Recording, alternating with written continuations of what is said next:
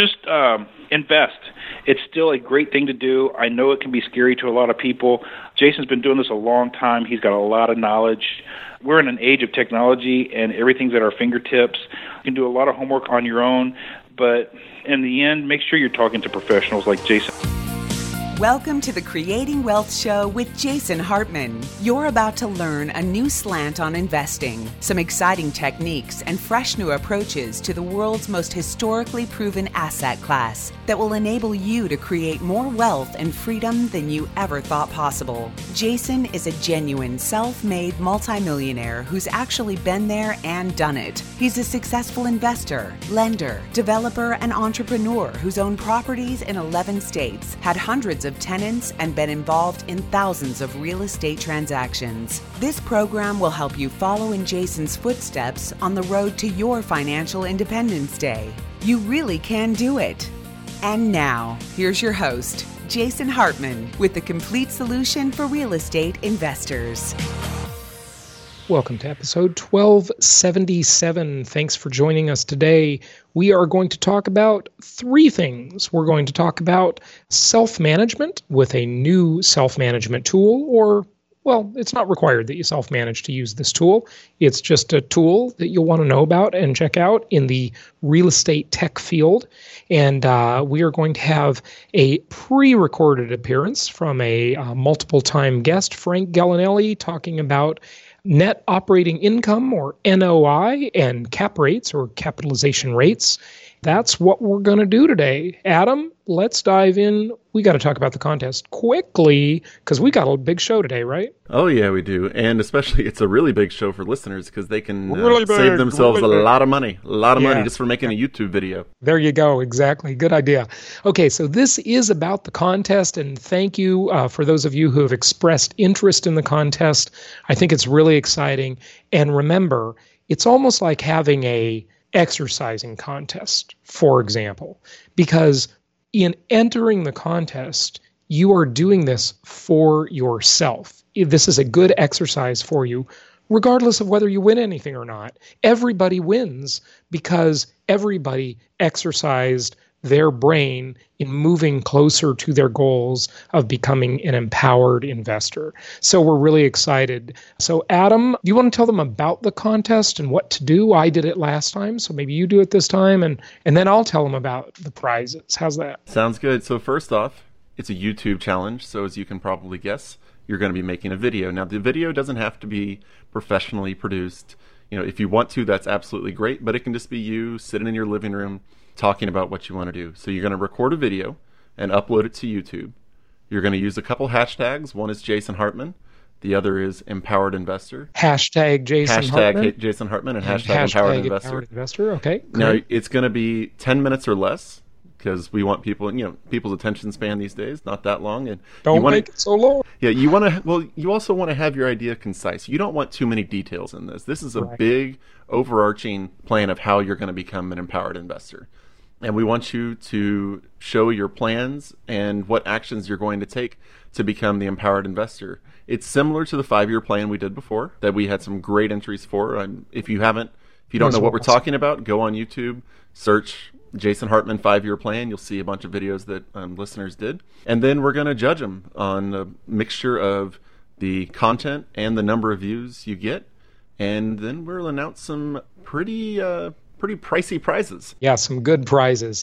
First prize is 2 tickets to Profits in Paradise and a 1-year membership for our soon-to-be-launched Empowered Investor Community. Second prize is 2 tickets to Profits in Paradise, no membership in the Empowered Investor Community. And then third prize is 1 ticket to Profits in Paradise. But there's a big super bonus.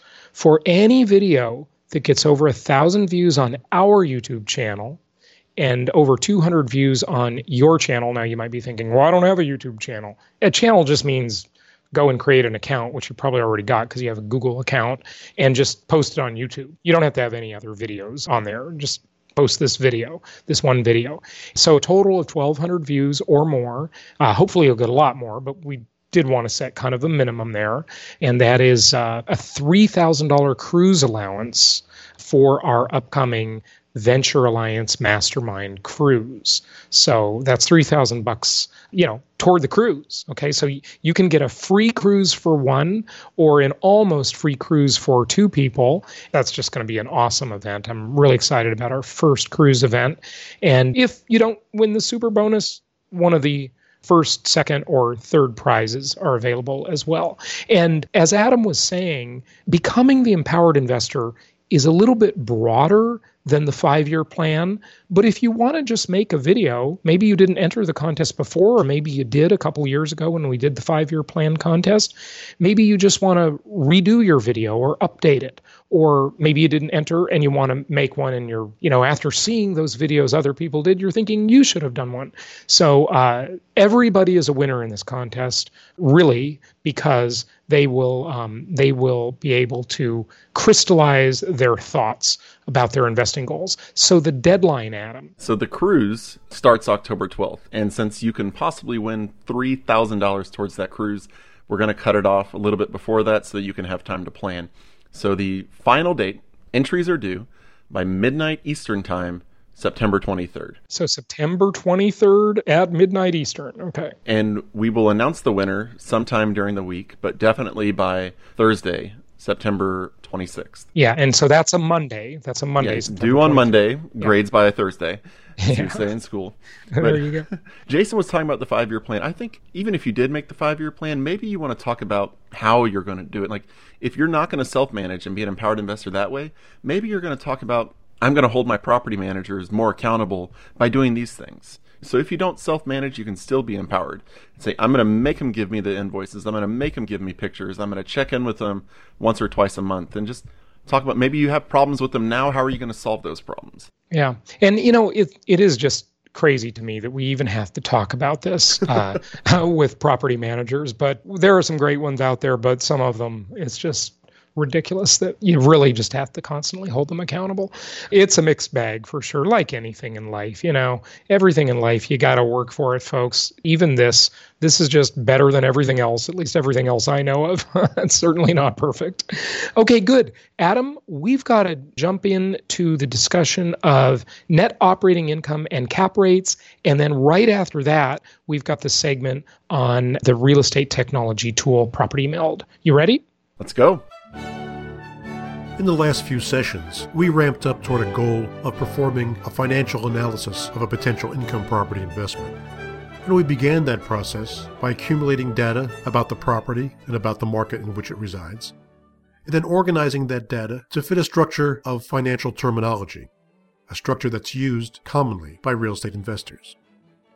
That terminology included gross scheduled income, essentially the top line, all of the potential rent that you could get from a property, then the vacancy and credit loss, which when you subtracted it from the potential gross rent, would leave us with the gross operating income.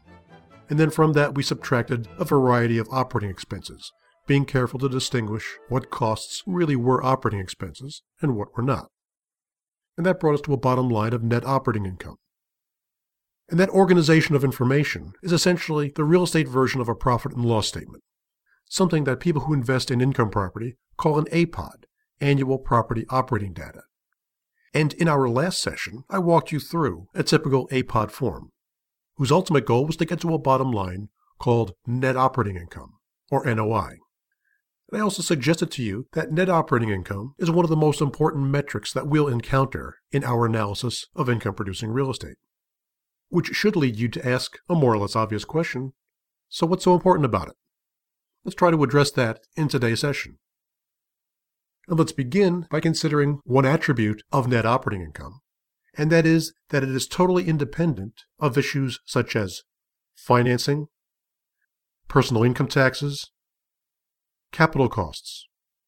Essentially, it's the revenue stream, the income stream, that comes purely from the operation of the property, hence the name net operating income.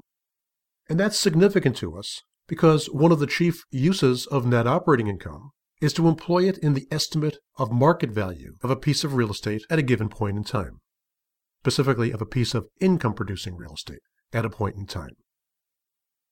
What you'll find is that commercial appraisers use net operating income as one of the main focal points in doing their appraisals, in estimating the market value of a property.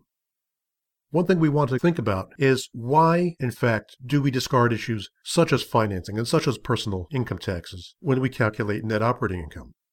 Well, if a key use of net operating income is going to be to estimate value, estimate market value, I think we can probably agree that market value should not be dependent on any personal facts about the potential investor. Let me give you an example of what I mean.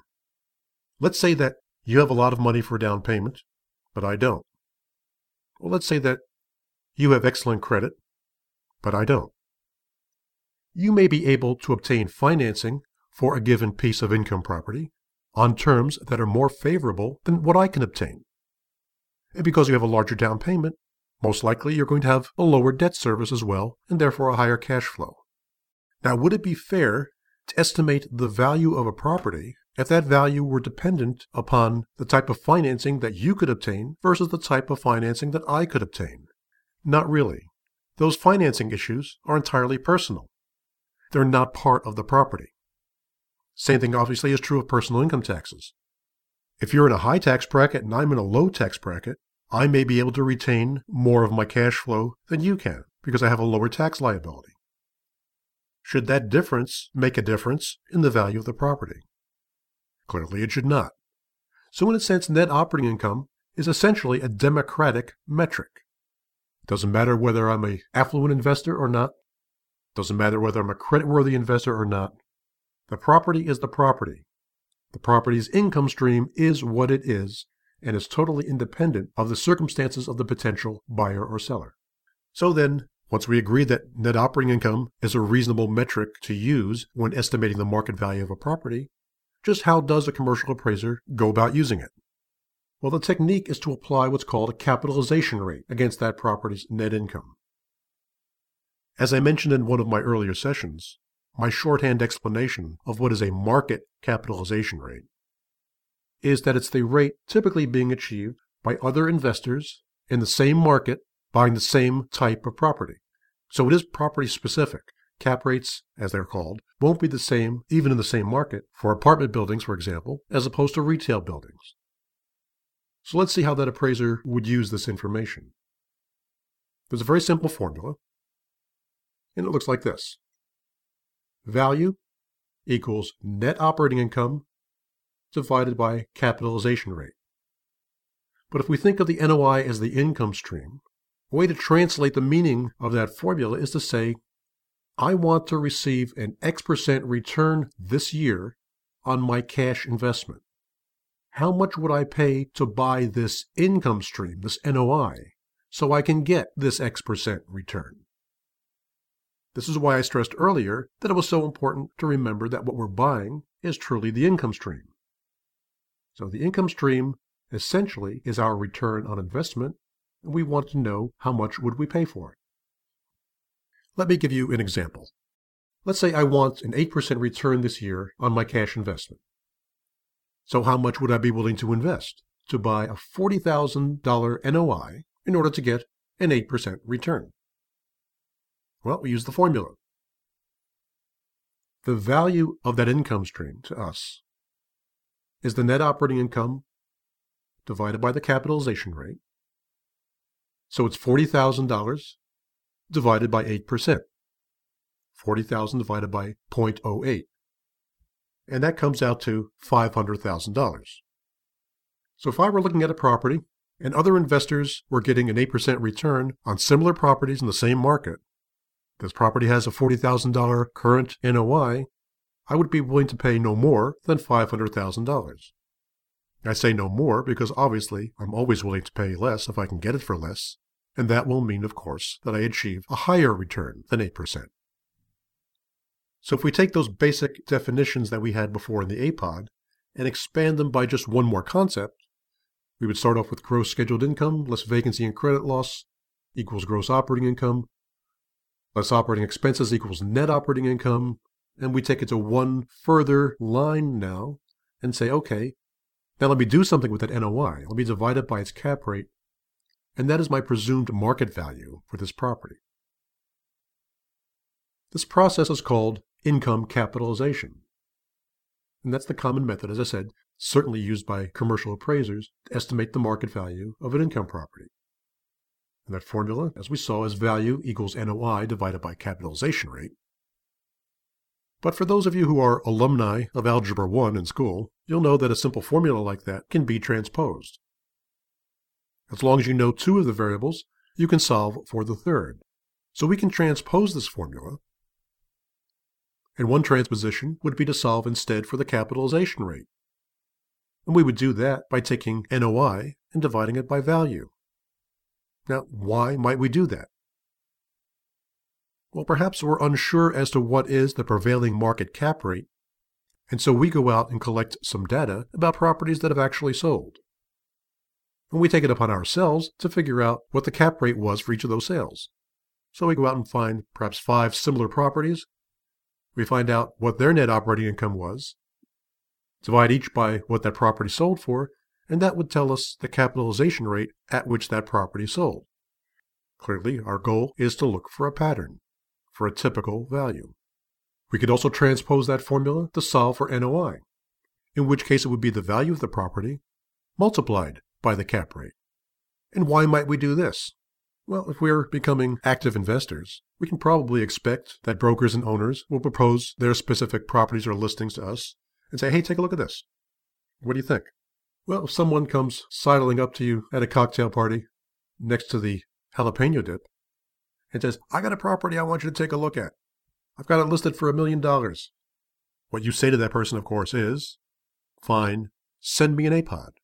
So what will you expect to see when you get that APOD? Well, on the assumption that what you expect is valid information, you would expect to find a particular NOI. Now, if that seller is looking for $1 million, and if you know what the market cap rate is for properties of that type in this market, you could go right to that bottom line and say, does this NOI look like it justifies the price being asked? So to recap our session briefly, I began by taking the bottom line from our APOD form, that bottom line being the net operating income, or NOI, and noted that I had mentioned earlier that the NOI is a particularly important metric. So I raised what I thought was the obvious question: what's so important about it? The answer, at least to a great extent, lies in the fact that the NOI is what commercial appraisers use as a key ingredient in estimating the market value of a piece of income-producing real estate. And I demonstrated the formula that they use in the process which is called income capitalization.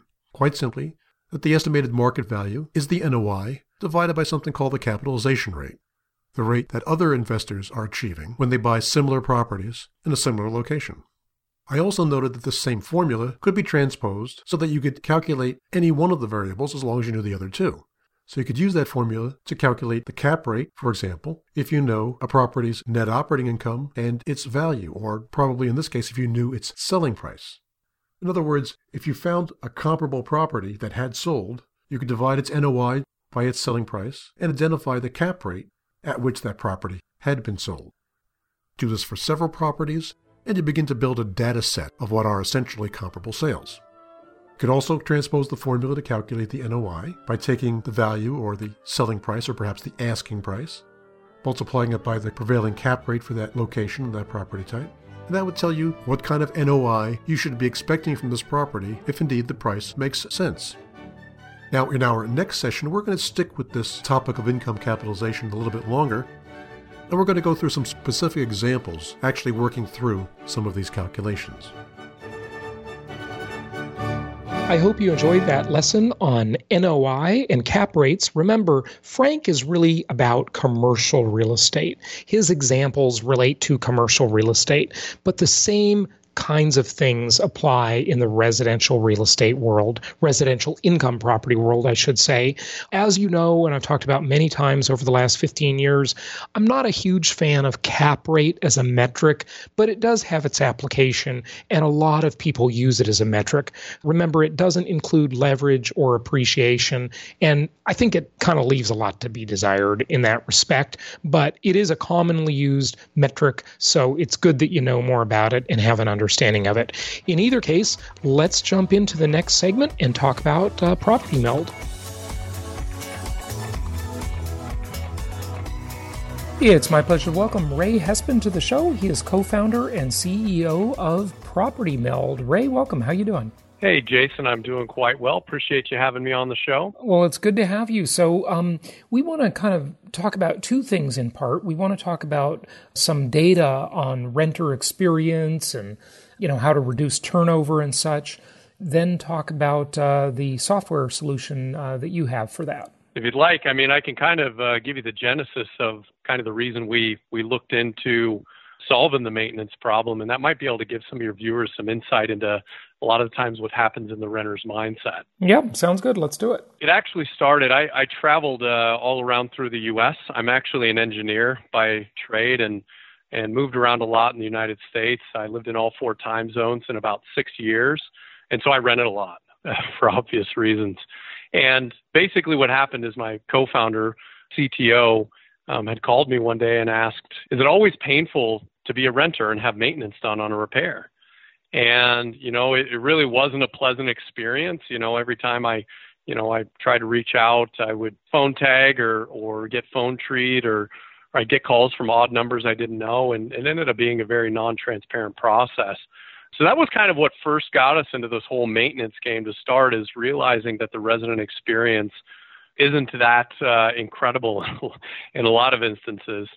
So we talked to quite a few firms and spoke about all the things that had to happen. And you kind of understand why the process itself can be a little daunting for most people on how to make like a really good, powerful experience for the renter. What do you do to make that less painful for the tenant?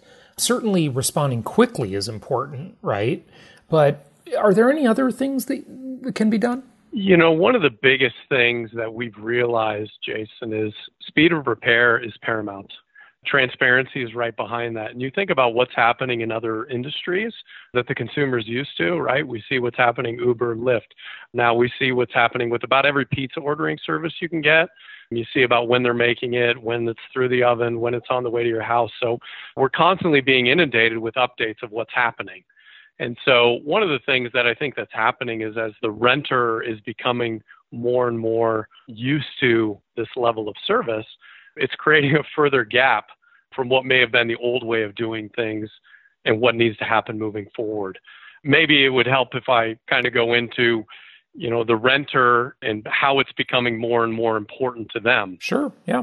The renter of the past really was somebody you couldn't afford a home or you didn't want to buy a home or whatever. And now we're seeing this massive shift, right, in the last, 5, 7, you even go back to 08, 09, what happened after that. You have a lot of people seeing families lose their homes and they don't want to take on the burden. And so renting is becoming a choice for a consumer as opposed to an absolute. So you're increasing the pool, but you're also increasing kind of the demands that says, hey, I'm renting because I don't want to have to deal with homeowner stuff in conjunction with that.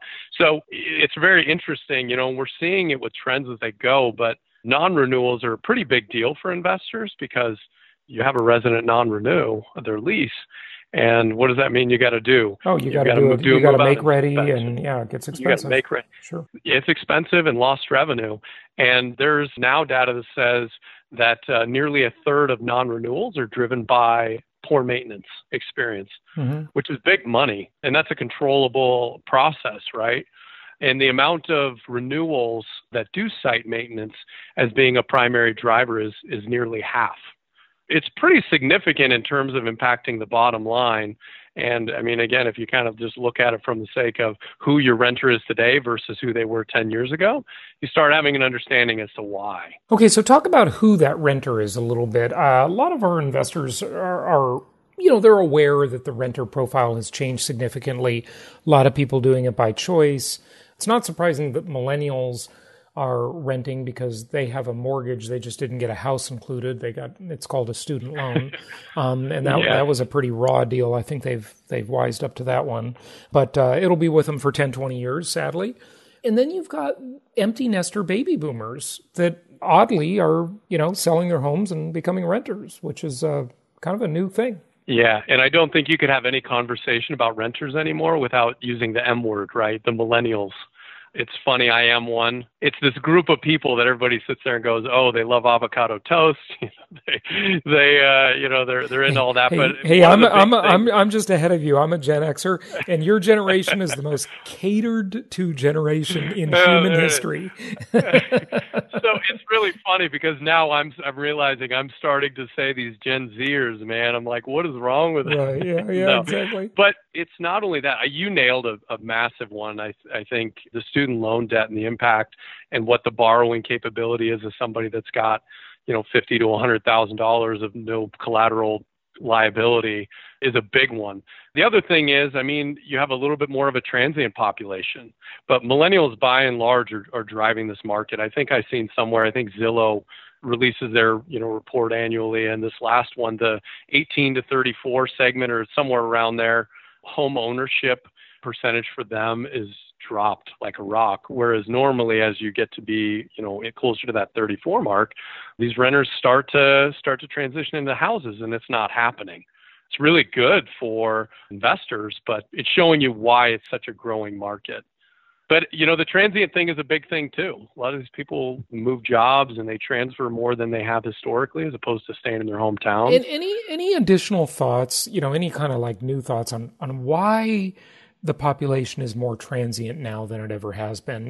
One of the things I've been saying for several years is that geography is less meaningful than it's ever been in human history. It's still meaningful, of course, but it's less meaningful than ever in history. Think about the significance of that. And it's going to get even less meaningful again when we really see autonomous vehicles. That's going to be a game changer. First of all, I can't wait for autonomous vehicles. Me neither. I'll live an hour outside of town where nobody can find me and just work on my drive in. But you can eat your avocado toast as the car's driving. Yeah, and I'm on my way. Yeah. So I would say I'm a pretty good anecdotal example of it. A lot of the driver for me was vertical mobility. Right? When it becomes less concerning to stay home and stay around your hometown. I grew up in a small town in Wyoming called Gillette. Wasn't a ton of opportunity there. Where I went to school, same thing. And so that's why I lived in 4 time zones. I lived in Tulsa, Oklahoma. I was in California, Chicago, Baltimore, Denver. And I moved in a pretty short period of time. And I don't think, I'm alone in that thinking. It's almost like this itch that people need to scratch anymore. That, like you said, you're no longer in a landlocked environment. It's becoming very, very common. You've got, and I would even say too, the ability to search for jobs online seems like not that big a deal, but now it's the norm, right? So where I can sit there and say, I do want to go live in this area, and I can easily find it broadens that your horizons. It gives you a lot more options. Yeah. No more searching through the classifieds. Exactly. Yeah. I remember years ago when we started investing nationwide, we would subscribe to newspapers in other cities. It's not like we didn't. It's not like we didn't have the internet then. We did, but it just every day becomes more and more impactful. Of course, right? Exactly. Yeah, very interesting. Okay, so society is more transient, more portable than ever. Geography is less meaningful than ever. The best thing you can have on a resume is mobility, being able to move to where the jobs are. You can keep in touch with your friends all around the world quite easily nowadays. So that's all changed and made the population more transient, which means more renters. Any other factors you want to share? I think you nailed it on the head with a lot of that. I think that's the big driver. And especially if, you don't have anything holding you home, it makes it really easy to move. So yeah. Okay, good. Okay, so tenant turnover and not keeping your renters, not having longevity with your tenants. You say that one of the biggest drivers of that is maintenance headaches for them, right? When they complain that the landlord doesn't maintain the property well and doesn't respond fast enough, right? Correct. Okay. Speed is it. So I'll tell you, we analyze, hundreds of thousands of service issues. Mm-hmm. I'll tell you, on our platform, I think the last time we checked, we get about a 36% feedback on service issues. So that means 36% of service issues completed, we get somebody to give us a rating or give the property management firm a rating on how the service was. Mm-hmm. And over hundreds of thousands, we realized that the thing that's got the strongest correlation of anything, you take region, category, everything out of it, is speed. of repair. Like not closing out an issue in your accounting system, but literally the time they make the call or submit online to it being done and their issue being rectified, it's the strongest correlation you can get. I can tell you even more specifically, most people, after you pass about 3.5 days on a service issue, it gets pretty detrimental to your satisfaction surveys. Okay. So much so that on like HVAC repairs, if it's after 3.5 days, you have a very, very small sliver of a chance of even getting a positive experience. Right. Plumbing issue, you have around 4.5 days. Electrical, you have 5. But there's a certain point where it doesn't matter. Okay. Your clients are typically occupants, they're managers and owners of multi-unit apartment complexes. So these are apartment occupants that are being surveyed, right? By and large, right? And you have single-family homes too in your system. But tell us how your system works. How does it fix this problem? So one of the things when we evaluated the process, we realized that the person managing the portfolio or, whether it be the building is playing quarterback a lot of the times. So when we looked at the problem, we said, hey, we need to get this person out of it. We need to connect the renter with the service provider and just keep the middle person up to speed. And that was one of the big components and shifts. So, when somebody submits a service issue through a property meld, not only are we, engaging them in text message from there, but they're allowed to submit, communicate, schedule their own time, be reminded when it's happening, notified when it's done, all automatically without the person managing the unit having to get involved. And it works it's obviously an intelligent system. It works with the service provider, finding out when they can get out to the unit, works with the resident to do it all without a phone call. The top 3 ways that residents want to be gotten a hold of was text message, email, and a very distant third phone. So we worked really hard to eliminate that communication path. Not only is it not effective, but it's time consuming. Yeah, very interesting. Okay. Anything else that it does? One of the things I think you should tell people is that it's not a network of contractors and repair maintenance people, right? Everybody just brings their own to the platform and gets them on the platform, gets the tenants on the platform, or does it integrate with the other property management software systems and those portals? Or tell us more about that. Yeah, so we do have integrations with multiple property management systems that are out on the marketplace, and more popping up every day, which is great. The environment continues to open, which is good. But yeah, it's all entirely web-based. So you're not relying on somebody downloading an app, which is really, really important this day and age. The moment somebody sits there and goes, hey, can you download this? They're calling. Yeah, right. Yeah. So it allows all the communication and facilitation within the app itself, heavily based in text messaging, email, and our goal really is to eliminate the phone call. But we do not provide vendors. We work with your own internal technicians and your own vendor service providers that you currently have relationships with. Okay, good. Anything else you want people to know? So if you ever want to check out Property Meld, you can definitely check us out, www.propertymeld.com. One of the things that we really bolster, we take pride in, is we reduce the maintenance coordination hours by about 60%. So that means we're doubling and tripling capacity of maintenance coordinators, or it's a time thing, right? Dropping that down. And our standard platform average, because resident experience is so important, it's a 4.3 out of 5 across the system. Is there any accountability for the maintenance people in terms of, there are some apps that we've talked about on the show that geotag photos of, repair items, that clock the time they spent on the item, for if you're paying them hourly, et cetera, and sort of keeps those contractors honest, right? Trust but verify, as Reagan said so famously.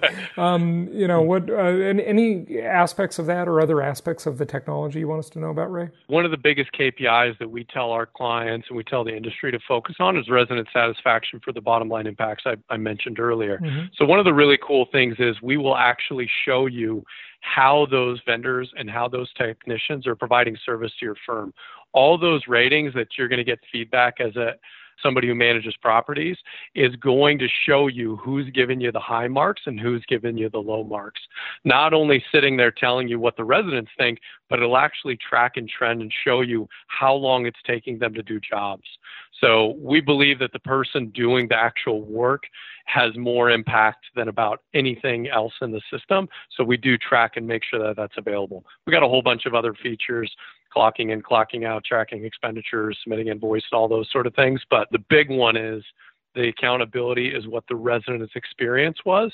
Because if they're doing poor experience for the resident, not much else matters because you're going to lose them anyways. Right. We had a little talk off air before we started today about how, what your sort of current ideal client is and what your plans are for the future. Right now, most of your clients are larger landlords with like 100 doors, but the technology is so beautifully scalable that you can, once you work through that and really get, even more and more data and experience and data points and so forth, take it down market to the smaller investor, right? Yeah, the reason the 100 doors has become a big deal is because, as I mentioned, is you've got a system that manages a lot of throughput, and you have to treat it in a way that's such. Whereas you get smaller, the throughput decreases and the amount of granularity set up, the headache becomes more. But you're right. As we get better at what we do, we can make our clients that manage less units and less units more effective, and that is a goal of ours. Mm-hmm. We want this to be a really powerful tool to help people, even less than 100 doors. Yeah, right. That's what's great about it. A lot of these technologies that were, formerly only available to large enterprises, you wait a couple of years and it just goes right down to the flattened world, right? Where everybody can take advantage of it. So good stuff. The website is propertymeld.com. Thank you for joining us, Ray. Hey, thank you so much, Jason. Appreciate it. Thank you so much for listening. Please be sure to subscribe so that you don't miss any episodes. Be sure to check out the show's specific website and our general website, hartmanmedia.com, for appropriate disclaimers and terms of service. Remember that guest opinions are their own, and if you require specific legal or tax advice or advice in any other specialized area, please consult an appropriate professional. And we also very much appreciate you reviewing the show. Please go to iTunes or Stitcher Radio or whatever platform you're using and write a review for the show. We would very much appreciate that. And be sure to make it official and subscribe so you do not miss any episodes. We look forward to seeing you on the next episode.